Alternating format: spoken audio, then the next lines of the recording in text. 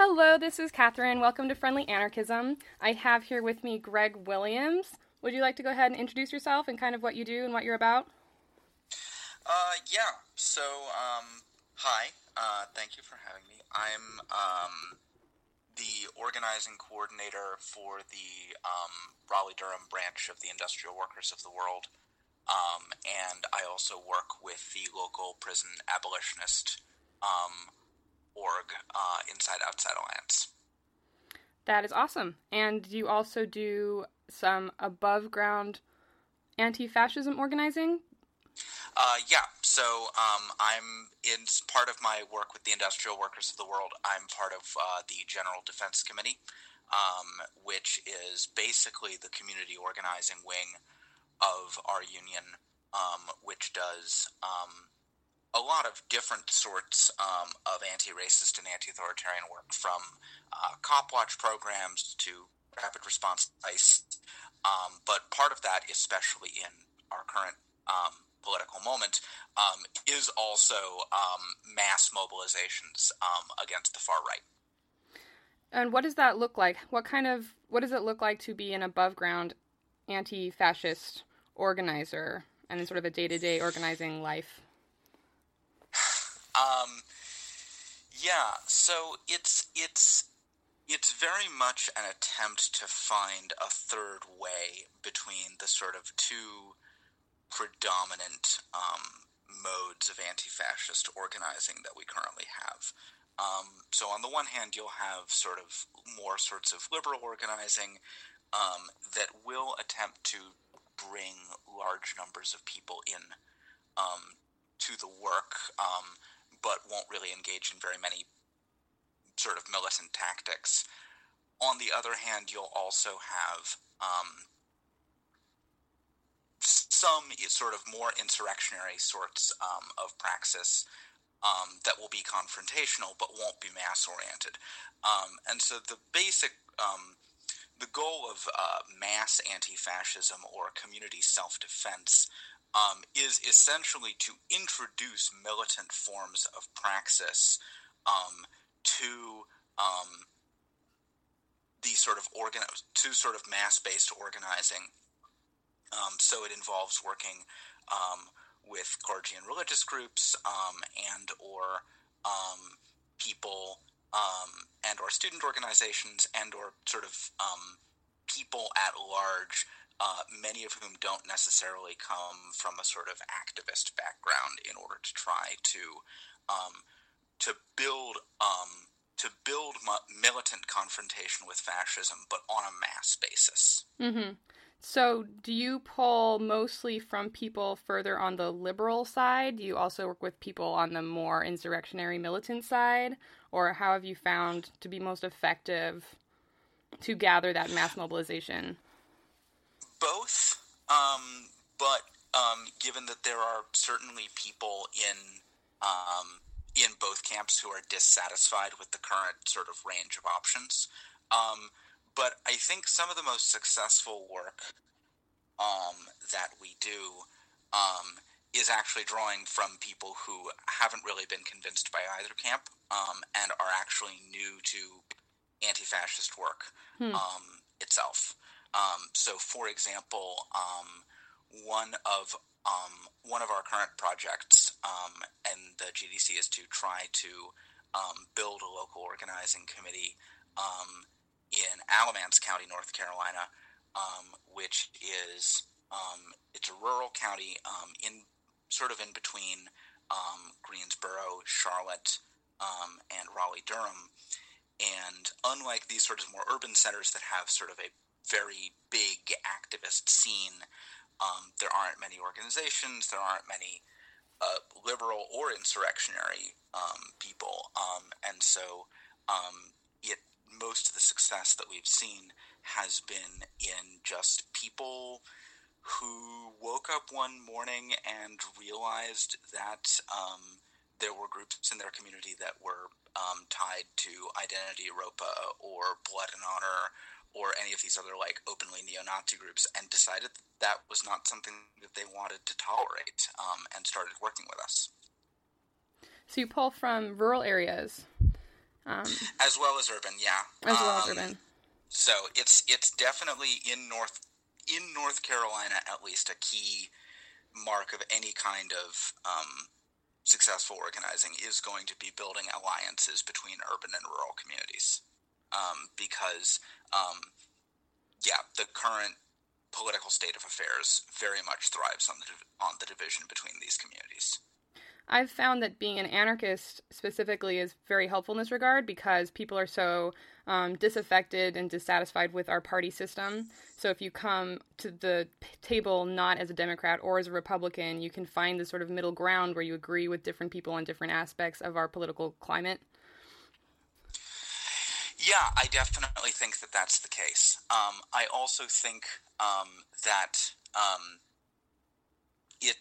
there's a certain type of, especially in more liberal circles that anarchists have a certain level of distance from, there's a certain contempt for rural communities that just is obviously not helpful. Yeah. And that the we've got actually a lot of people in our organization who will be some of the only leftists in their family who will say, oh yeah, it was either joining the IWW or joining the Neo-Confederates. And I joined the IWW because it turned out that they hated liberals as much as we did. And for similar reasons, right.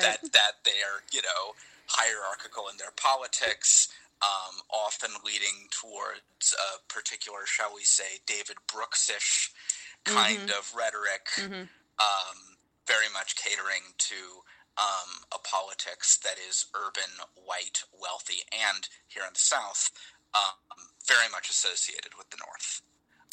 Yeah. And which there's a certain resentment against that is channeled, that is captured by the far right, that the left can very easily capture if it would just bother to give a damn about that. Yeah. Yeah, it seems like the only people that really like liberals right now are other liberals.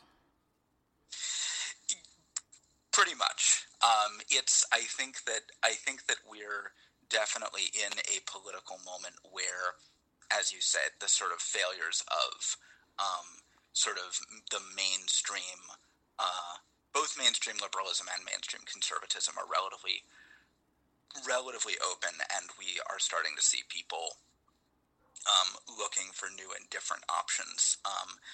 And I think that part of the advantage of being both militant and above ground, because being above ground means that people can actually find you and talk to you, as opposed to sorts of more covert forms of insurrectionary activism, is that you can actually engage with people who are fed up with the existing options and present a concrete alternative.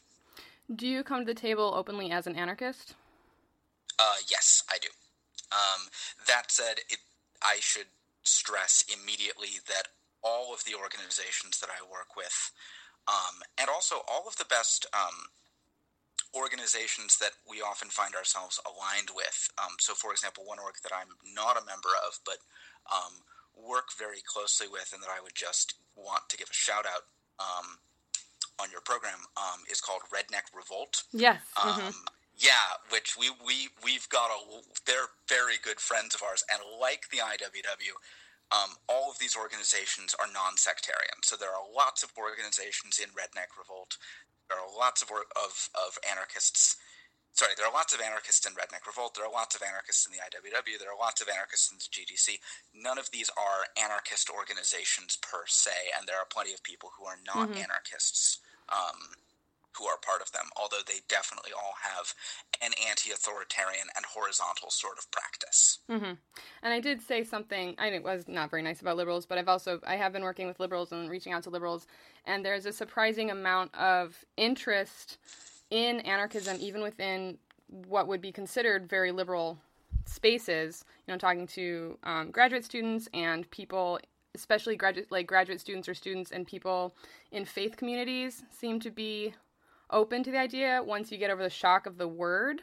And talking about the actual issues involved, there's a lot of interest, which is very exciting. And I think that this again is one of the advantages of kind of presenting a specifically organizational approach, is that a lot of times people who are operating in these circles are operating within a set of options that have been presented to them based on the organizations that are willing to work with them. So to give a very concrete example of one anti-fascist action that we did recently here in North Carolina that was very successful. June 10th was the National Day of Action that was held by Act for America. Mm-hmm. Their quote-unquote march against Sharia, Islamophobic, slanderous. We don't need to talk about how much all that's bullshit. I take it that you and your listeners all know that that's bullshit. We worked with a number of local Muslim organizations that individual organizers within those groups wanted to do a more confrontational thing, and were used to being told no, and were used to being told, well, we don't have the resources for that, or now isn't the time, or yada, yada, yada. And so we were in a room, and we were like, oh, yeah, I mean, we can do that. And because a lot of these organizations are often like very small, very isolated, and dependent upon networks of resources that are committed to much more mainstream political projects. And so we ended up having saying like, yeah, okay, we can take the street, we can do a noise demo, we can try to deplatform these people. And we did all three of those things, and we outnumbered them. We outnumbered Act for America 276 to 50. Yeah. And we shut them down with a massive noise demo that also held the streets against the Raleigh cops. And most of the people at that demonstration had never done anything like that before. Mostly because nobody had told them that it was possible. There's been a rhetoric for a long time that if you're not 100% completely in this sort of pacifist, nonviolent mode, then you're going to screw up everything for everybody. So, it feels exactly. Like... And similarly, there's the narrative that the only people who engage in more confrontational tactics are people of relative privilege. You know, you've got the sort of stereotype of the black bloc that is made up of testosterone-fueled white men that, again, isn't necessarily helped by anonymity as a constant practice, right? Like there are often good reasons to stay anonymous, and obviously our first priority is to keep ourselves and one another safe. But if people can't find you and they can't organize with you, you basically allow the right or the center to narrate who you are and what you're about, instead of being able to actually narrate yourself to these communities. And narratives are really important. People respond really well to stories. Respond really well to, like, who are you? And they also respond really well to personal relationships. Yeah, which, and having again, and having a face. I've noticed I don't look necessarily what people think of when you think of an anarchist. So when I say, oh yeah, when I just open and friendly about it, like, oh yeah, I'm an anarchist, it takes us. People are always like, what? But then they get over it, and then it's then the page is open to talk about what that means and how can we help each other, and what. People are looking around saying, look, nonviolence, sort of in the way that we've been doing it, has gotten some gains, but overall seems like things have been getting worse, and we need to be doing something different. What do we do? And it's like, well, there are people that have been doing this kind of thing, and we can learn from them, and that, and if we can get past the sort of labels and the sort of, like, fear of the bank robber stereotypes and that kind of thing. And also, if we recognize that nonviolence has always had a wide range of meanings, right? Yes. I want to give a shout out to the fact that obviously on Saturday we saw some amazing and really courageous mobilizations in Charlotte, but we also saw some amazing mobilizations in New Haven, Connecticut, which included people throwing water balloons filled with, like, paint and dye at Proud Boys, and damaging their clothes to the point where they went away. And people were saying, including, I was very sad to see some people at the Catholic Worker in New Haven, where I actually used to live at one point, saying, "Oh no, this is violent. This is this doesn't represent a pacifist approach." And it's like, Well, okay, actually, the Catholic Worker tradition has a long history of property destruction, and B, if throwing paint on somebody's clothes manages to shut down a fascist rally, how is that in some way violent? So I think part of it is to get out of the mindset of nonviolence. Part of it is also just to think nonviolence in broader and more creative terms, which at its best, it's always included. And it's interesting, you add anarchists to something and people will just immediately assume violence when it makes zero sense. For instance, Rose City Antifa just did an action where they got a major West Coast fascist organizer, Joey Gibson, fired through just knowing who he was, having people show up to his workplace, explaining who he was. He'd been very open about being a horrible, horrible white supremacist piece of shit.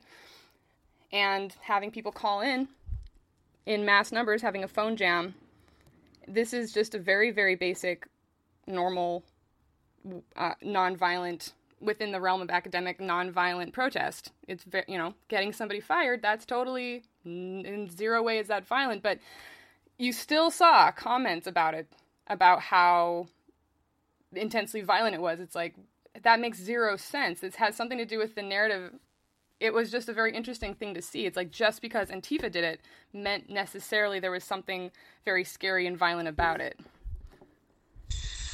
Yeah, and I think that this partially has to do, I mean, of course, this is a really, basic point that probably doesn't even need to be said, except that it constantly needs to be said, right, is that the language of violence is primarily applied not to the use of lethal force, but to threats to the system. So, for example, I mentioned at the beginning of this interview that I also work with a number of abolitionist organizations, and I see anti-fascism and abolitionism as going very closely together in combating systematic racism in non-state actors as well as from the state. And similarly, people who advocate a particular type of nonviolence, particularly people who will use the language of quote-unquote revolutionary nonviolence and will be trying to wed nonviolence to a particular type of mass organizing, which is a good thing, and that's probably the best that the nonviolent political tradition in this country has to offer. Will consistently point to the labor movement and will consistently point to things like strikes and boycotts as paradigmatic, forceful, nonviolent mass actions that can bring pressure. And yet, on September 9th last year, we saw the nation's largest ever in history national prison strike, with prisoners in 22 states going on strike, stopping work, and this then gets portrayed similarly in those lines of, people who supported the strike, they're supporting prison riots, they're supporting criminality, etc. So something like a strike, when it's done by prisoners, is portrayed as violent in the same way as, like you're talking about, something like a call-in gets portrayed as violent when it's done by Antifa. Right. Because the open secret is that the language of violence is really applied to going outside of sort of the rules of the game of state-centered politics, particularly in terms of who can be a political agent. Right. And when people act who aren't supposed to be political agents, or who portray the system that we are living under as something other than what it wants to be portrayed as, that's when you get the language of violence. Which is why it's all the more important, again, that we build actual on-the-ground relationships in local communities in order to explain this ourselves, that we don't get ourselves explained into complete sort of political marginalization, which, again, comes back to the importance of being both militant and above ground and organizational and mass oriented in our approach to work. I'm seeing that from anarchists all over. CrimethInc just did a really great piece about Hamburg, where they were talking about how important it was to have these liberated spaces, and then also how important it was that Hamburg as an entire city together with the Antifascistas, with just community members of all types, all came together in this mass mobilization against the riot police that were brought in from all over Europe. So I think there's a real push from the far left to engage with communities as a whole.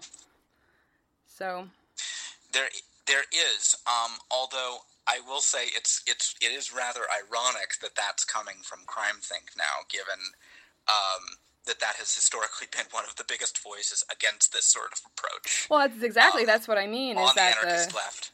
But no, I mean, I think part of it also means, though, that we are in a period of enormous promise where sort of anarchists are starting to realize that they need to do this, but it's also a period of real peril because we need the actual organizational techniques and practices to do this type of mass engagement, which in many spaces we've allowed that type of organizational praxis to become anemic, which is why organizing anarchist-oriented spaces that have cultivated organizing as a skill and practice, whether that's Redneck Revolt, GDC, IWW, or whatever, or anarchist organizations of a more platformist approach like, say, Black Rose or First of May Anarchist Alliance, are going to be really important to building anarchist mobilizations in the near future. I think also part of it would be reaching out to existing community organizations that are now looking around and interested in more anti-fascist type people at the table, because it is in many ways just different. There are just real major differences between anti-fascist organizing and sort of the more electoral organizing people are more used to. Yeah, go ahead. Well, and I think though that what we can partially do is we can draw on other places where non-state centric organizing has already been introduced to a certain extent. Things like squatters movements combating gentrification, or cop watch programs combating police brutality, or the popularization of sort of rapid responses to ICE, and sort of showing like, okay, these are things that sort of stretched you already and moved you beyond electoral politics. Now, what if instead of treating fascism like this complete non sequitur, what if we treated it as just another part of the system that we're trying to organize against? What if we took this same approach that you've seen a little bit of to crooked landlords and brutal cops and polluting corporations, and what if we applied that same approach to fascists as well? And so we can take this sort of far out, completely alien to many people concept of anti-fascism, and we can bring it just that much closer to the imaginations of what people in at least the best of certain types of organizing spaces that haven't been completely monopolized by the Democratic Party or electoral politics, right, can already be familiar with. So you mentioned it a couple times. Do you want to talk about cops? Do I want to? We probably should. We probably should. It seems like people still think that they are their friends. A lot of people. I think that and those by people I mean in Charlottesville this weekend. Yeah, well, privileged people, Yeah, no, I think that this is a double-edged sword, right? Because we need to address, on the one hand, this kind of implicit trust of police and this readiness to be protected by police. One of the main ways that we've worked with Redneck Revolt in organizing in Raleigh and Durham is precisely like on the lines of like saying, no, the police aren't going to protect us. We need to get quite serious about organized approaches to protecting ourselves. Yeah. And which has actually paradoxically really helped people who know full well that the cops aren't going to protect them come in and do more militant actions. We saw that on June 10th, where people became a lot more militant and a lot more confrontational because they knew that there were redneck revolt folks in the crowd.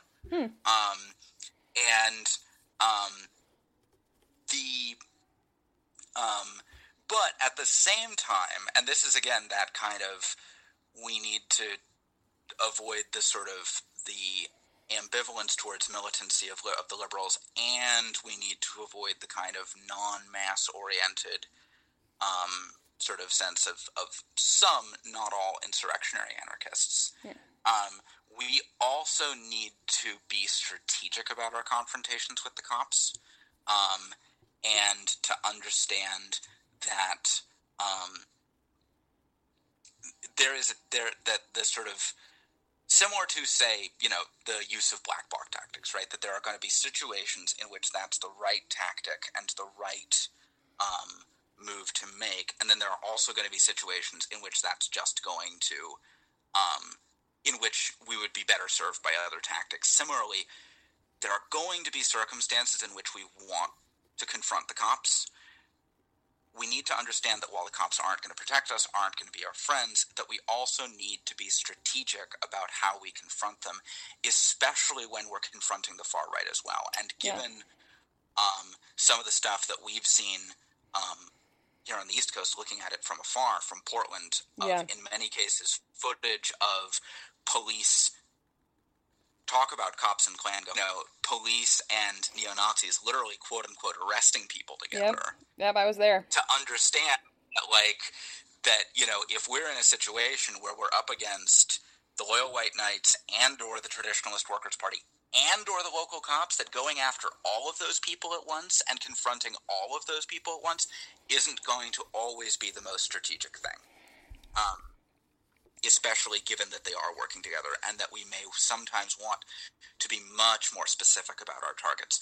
Not because we don't hate cops, not because we're not abolitionists, but because we're trying to think more situationally about our tactics. I think this comes back down to the narratives, too, because if you can get the narrative on your side and get the story on your side, then you can do a lot more.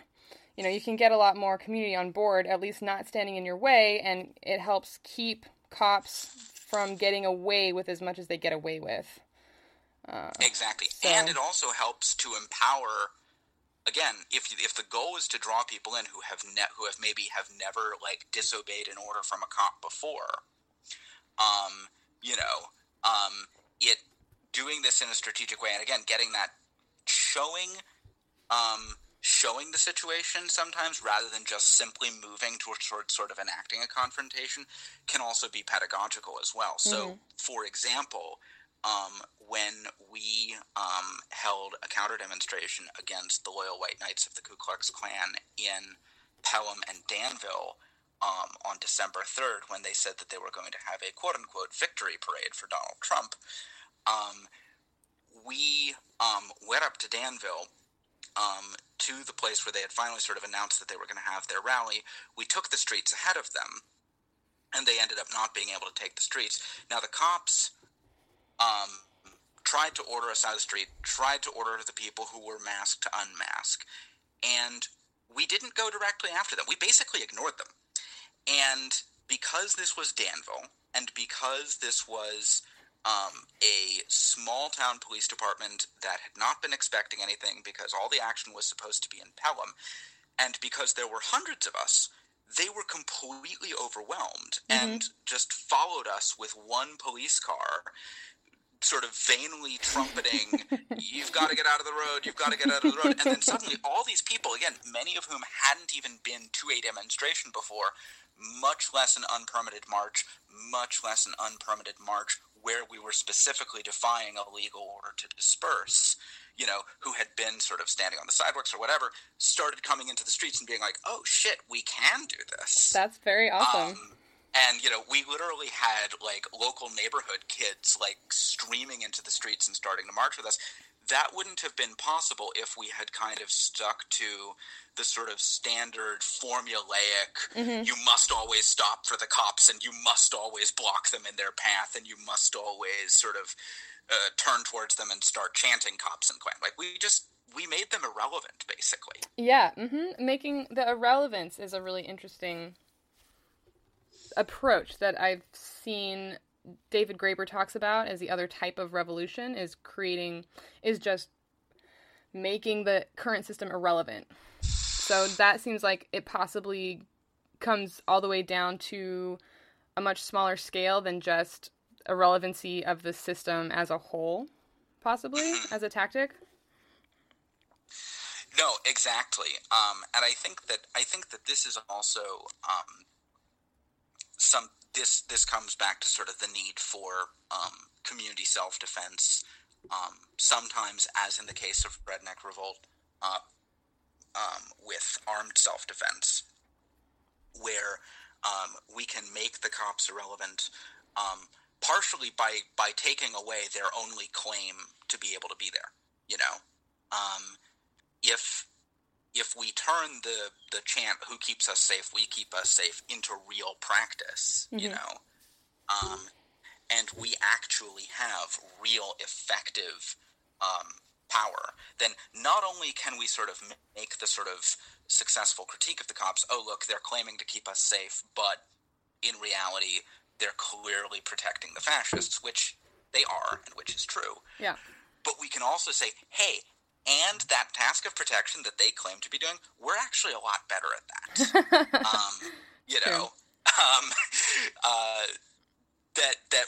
That can be a significant moment in sort of breaking the hegemony that police have over a crowd. That's very interesting. I've definitely seen situations developing where masked black bloc are obviously having a presence that's making people feel safer, and then those actions go really well. Yes. I think that the key thing to that, I mean, obviously one of the main purposes of a black bloc is to, again, protect anonymity and protect a certain, and particularly protect against state surveillance and surveillance by the right.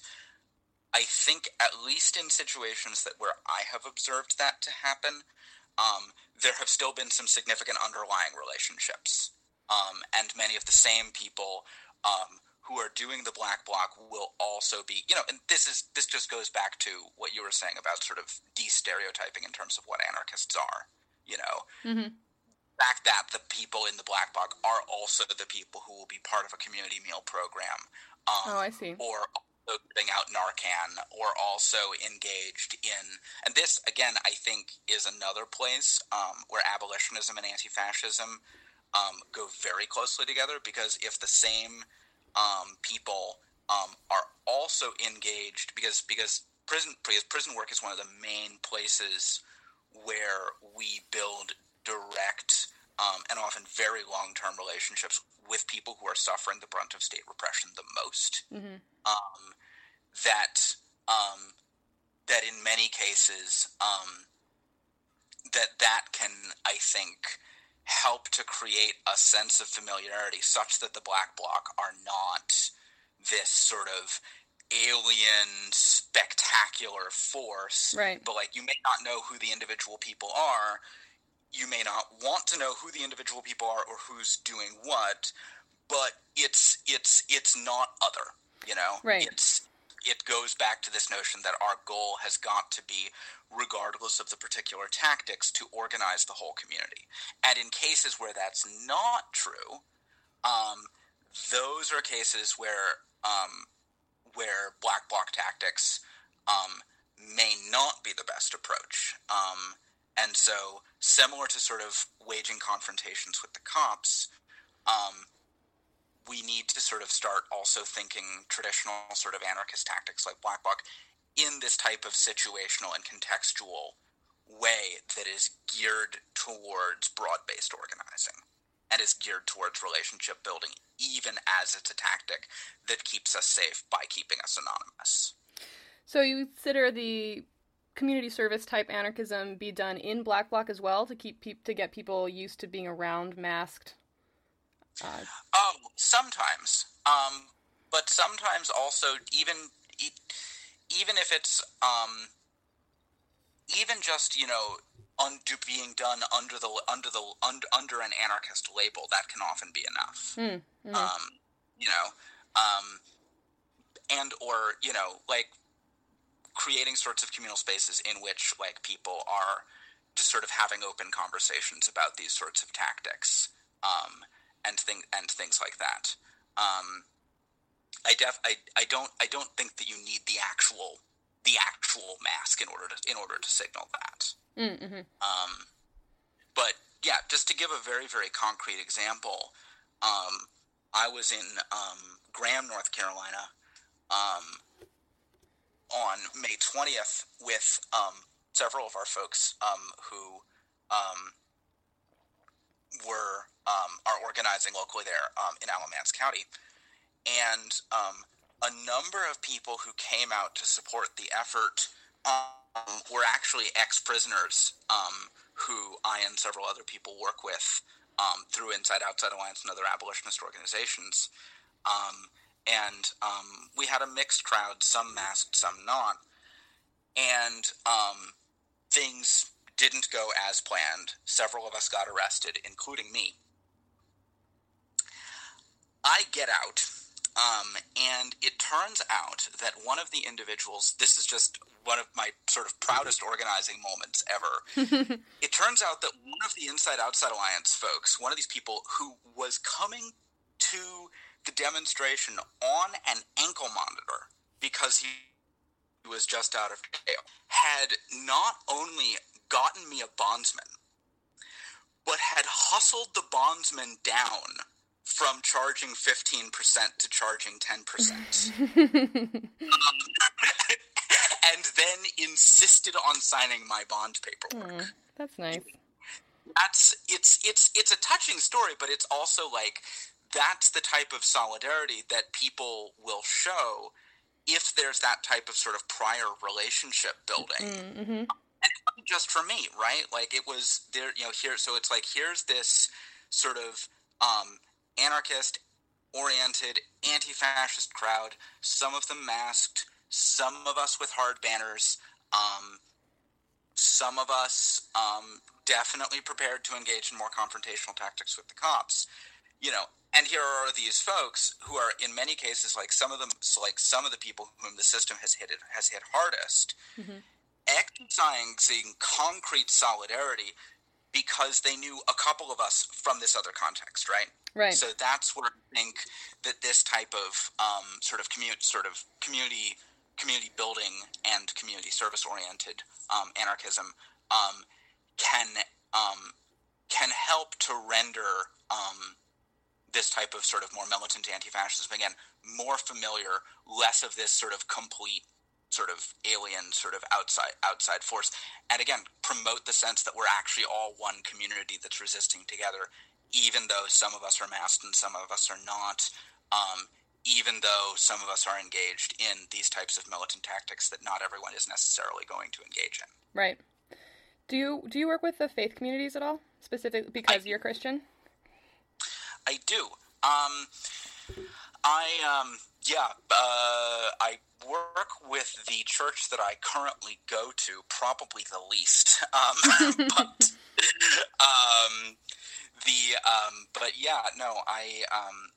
One of the things that I do is put together workshops on a range of topics, mostly prison and white supremacy, but also fascist and anti-fascist organizing work, and go to different faith communities and sort of give these workshops in sort of groups of 10s and 20s, and encourage people to become actively involved in the organizing work.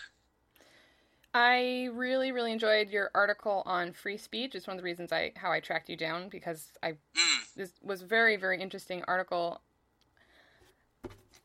you want to just talk about it a little bit? I'm going to post a link to it. I have... Yeah, sure. Sure, like, yeah. No, this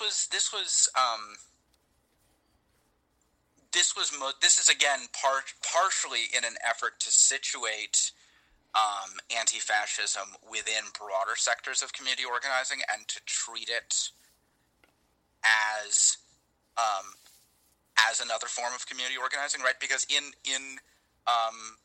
particularly, you mentioned David Graeber earlier, but like drawing on somebody like David Graeber or Sylvia Federici or all these people, in many sort of different sectors, we're used to the idea of sort of forces of capitalism and racism and white supremacy sort of as forces of enclosure, right? That are sort of taking away space, and the need to forcibly sometimes open up space in which lots of different forms can take place, right? Whether that is housing squatting, whether that's an indigenous land defense blockade, whether that is some of the awesome environmental justice movement that's been being carried out by rural black communities in North Carolina in places like Mebane, blocking highway development, often for decades on end, and yet when it comes to anti-fascism, right, and we suddenly make the argument about various types of speech, all of a sudden we seem to think that we can just reverse that narrative. And all of a sudden, it's not that we're defending a space against enclosure, but rather that we're trying to sort of take space from somebody else, which on a tactical level, right, we are, no platform for Nazis means no space for them. But at least part of what I was trying to do in the article was to sort of show that no, we're not really trying to sort of shut down space for free speech. We're trying to defend space for free speech, which is under attack from sort of being corporately taken over by something like Facebook or Twitter, or by being sort of monopolized, as in the case of sort of the two-party system, or in this case, which is under threat from violent, organized attempts to kill people who espouse 90% of the different perspectives, right? And so it's important to remember that it's not that, and this is again very much contra a kind of liberal narrative about anti-fascism, it's not that we've got this sort of one monolithic totalitarian model of what you must think and say and speak. No, that's what the Nazis have, right? Right. We are trying to defend open spaces in which people who have real differences can genuinely speak to and listen to one another, right?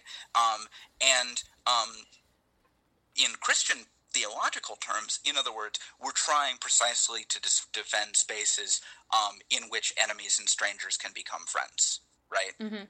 Which is contained within the commandment to love one's enemies.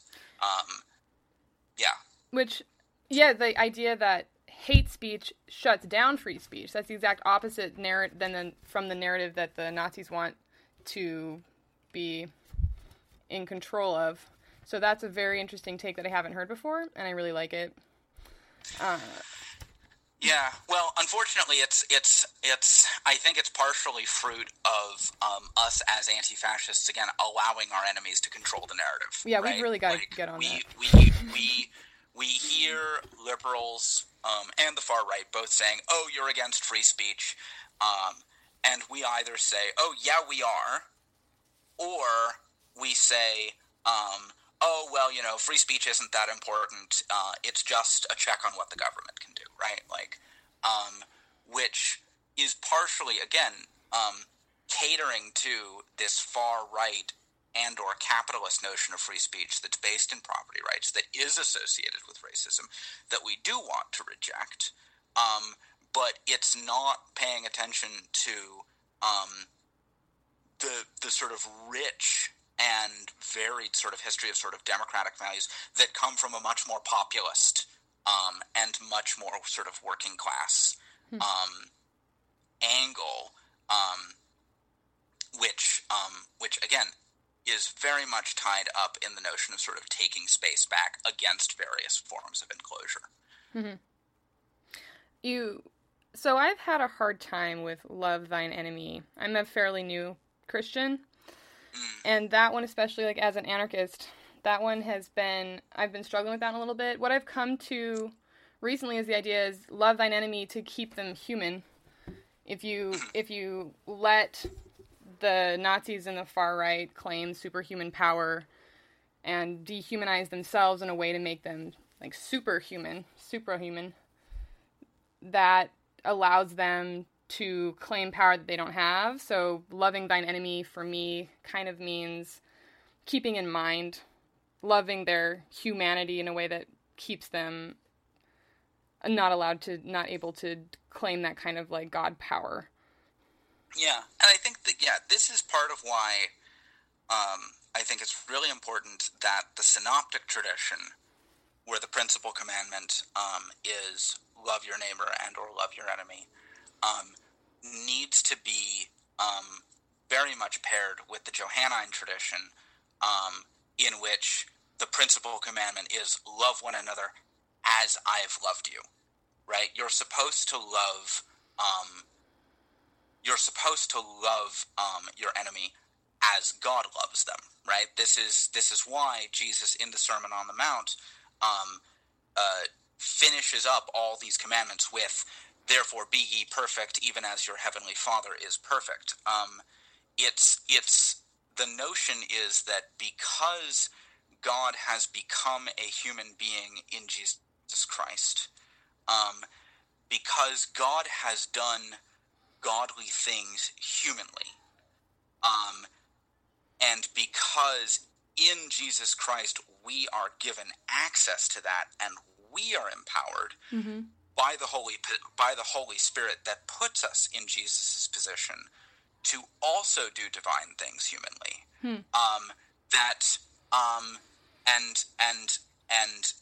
And thereby to participate in the life of the Trinity that is redeeming creation and reconciling it to God's self, that we are therefore supposed to love with God's own love, which is the love that brings Israel out of slavery and into freedom in the Exodus, right? It's the love that stands with the oppressed, with the poor, with the marginalized. In other words, any conception of enemy love that is somehow in competition with radical partisanship towards the exploited and the oppressed, which certainly extends towards to anti-fascism, comes to see the commandment to love your enemy as a kind of arbitrary rule laid down by this sort of completely other God. It does not see it as the claim on our humanity by the God who God's self became human, right? So that we might share in God's own life. I've been thinking a lot about how did the right claim God the way that they have? Like, how have they so successfully co-opted Christ? When I read the Bible for the first time, I didn't grow up in the church. I just recently came to Christ just basically this last fall, when I read the New Testament and just thought it was amazing and just thought it was hilarious and well written, I guess, and just thought Jesus was really fun guy with a lot of really, really helpful, interesting things to say. And I'm reading this and it's like, I don't see the rhetoric of the right anywhere in here. How has it gotten like so warped and so co-opted? I just don't even. Well, I mean, to say a very, very Protestant thing, one thing that I think is very important to remember is that a lot of these people don't read the Bible carefully enough. This is as trite as it is. Sometimes things become trite for a reason. this is very much the fruit of a kind of cherry-picked form of sermon giving and Bible study. This is what happens in a form of Christianity that is content to have everybody sort of take their 5 favorite verses out of the entire Bible and then say that they mean whatever it is that you think that they mean.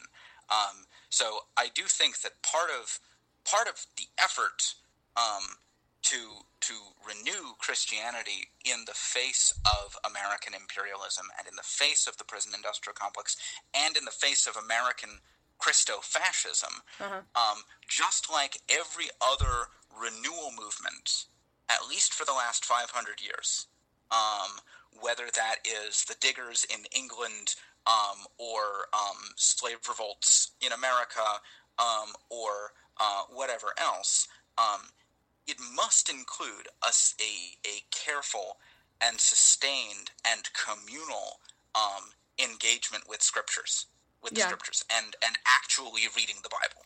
Yeah, when you actually read it. Yeah. Yeah, I was so entertained, I have to say, by the New Testament. Because when I read it, it's like, I really feel like Jesus was an anti-fascist just culturally.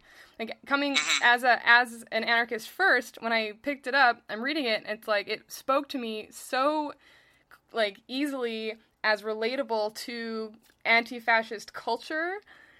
It was just Jesus running around as often as possible, embarrassing and shaming powerful people and talking back to authority and picking fights with cops and like all in this like really dry, dark sense of humor. It was a very entertaining story. Well, this I think is the other thing, right? Is that like we will only truly understand the Bible when we are living the way of life to which it speaks, which is a way of life lived in resistance to capitalism, racism, and empire, right? Like this is. I heard a truly amazing sermon, actually from Rowan Williams, his sermon from Trinity Sunday this year, which is a great listen. There are lots of things that I disagree with about it, but he was preaching on Matthew 28 on the Great Commission, and he says it reads, "Go, baptize, and teach," right? And that we're very used to hearing these words, but that we actually don't get how strange they are. He says, because, of course, you would expect Jesus to say, go, teach, and baptize, right? Go to people, tell them what this sort of form of life is, and then initiate them into it, right?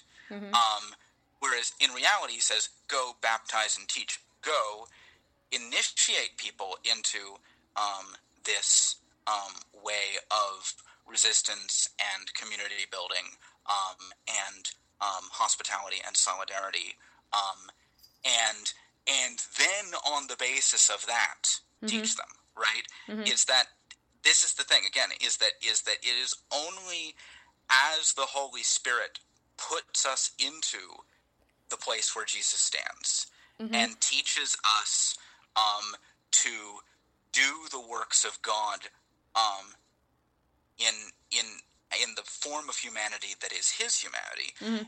It's only then that we can begin to sort of put words to it and begin to actually understand just what it is that we're actually getting into, right? Yeah, that makes sense. I can see now how the New Testament could be so confusing if you have no concept of living in direct service, or like what that actually feels like, or what that is, or why to do that. One thing I was thinking about was the idea of discipleship versus the idea of being the oppressed, and how I feel like the right has found this loophole where if you're the oppressed, then you can abdicate your responsibilities as a disciple and just wait for Jesus to wash your feet, as opposed to being a privileged person whose job it is to give up that privilege and hit the streets with Jesus to actually help. So I see that in everything that they do, organizing, trying to claim the oppressed role, because then if they are the oppressed, then they don't have to give up their privilege. Which is deeply ironic, given that one of the principal things that Jesus' ministry does, right, is to precisely accord the principal agency to the oppressed, right? This is why this is why Jesus comes as a member of a nation of escaped slaves, right, and not as a Roman. You know, this is why it's people who are being forced to go 1 mile that are told, oh yeah, go the extra mile and sort of muck up the Roman military system. It's precisely the people who are the oppressed who are accorded the greatest agency, as opposed to, again, yeah, you're right, this kind of sort of victim complex that the far right has towards like this kind of struggling white American, good, red-blooded, whatever, that has just had everything taken away and like, oh, clearly, we just need, to have all of our marbles back, That's precisely not Jesus' message to the oppressed. Right. And then if you're white in this country, you're like, that's not who. I think the idea of being maybe not Jesus' favorite people is really hard for a lot of people. Like, yeah, if you're privileged and you're white and stuff, it's like, well, Jesus really was all about the refugees and the people who are being shot in the street all the time, and so. Yeah, well, and this is I think part of what it means for people who are descendants of Paul's mission to the Gentiles, right? To learn what it means to be ingrafted into the tree of life, right? This notion that God has a mission to the oppressed, and then the people from the dominant culture are allowed to listen in on that, right? But never become the central actors, right? This is why there's very little coincidence in the fact that people who hold to this sort of Christianity also tend to have a supersessionist attitude towards Judaism and think that, God's promise has just passed over from Jews to Christians, and are therefore very uncomfortable with the notion that they are worshiping somebody else's God, that they are being invited into somebody else's story about that is acted for them. It's just centering. We continuously white privilege centering themselves in every aspect, including the religious experience of God. Yeah. Well, we're just about at an hour, actually. It's been 57 minutes. So we've got a few minutes left. Is there anything that you want to talk about that you haven't talked about? Well, given that you're in Portland, let me just give a shout out.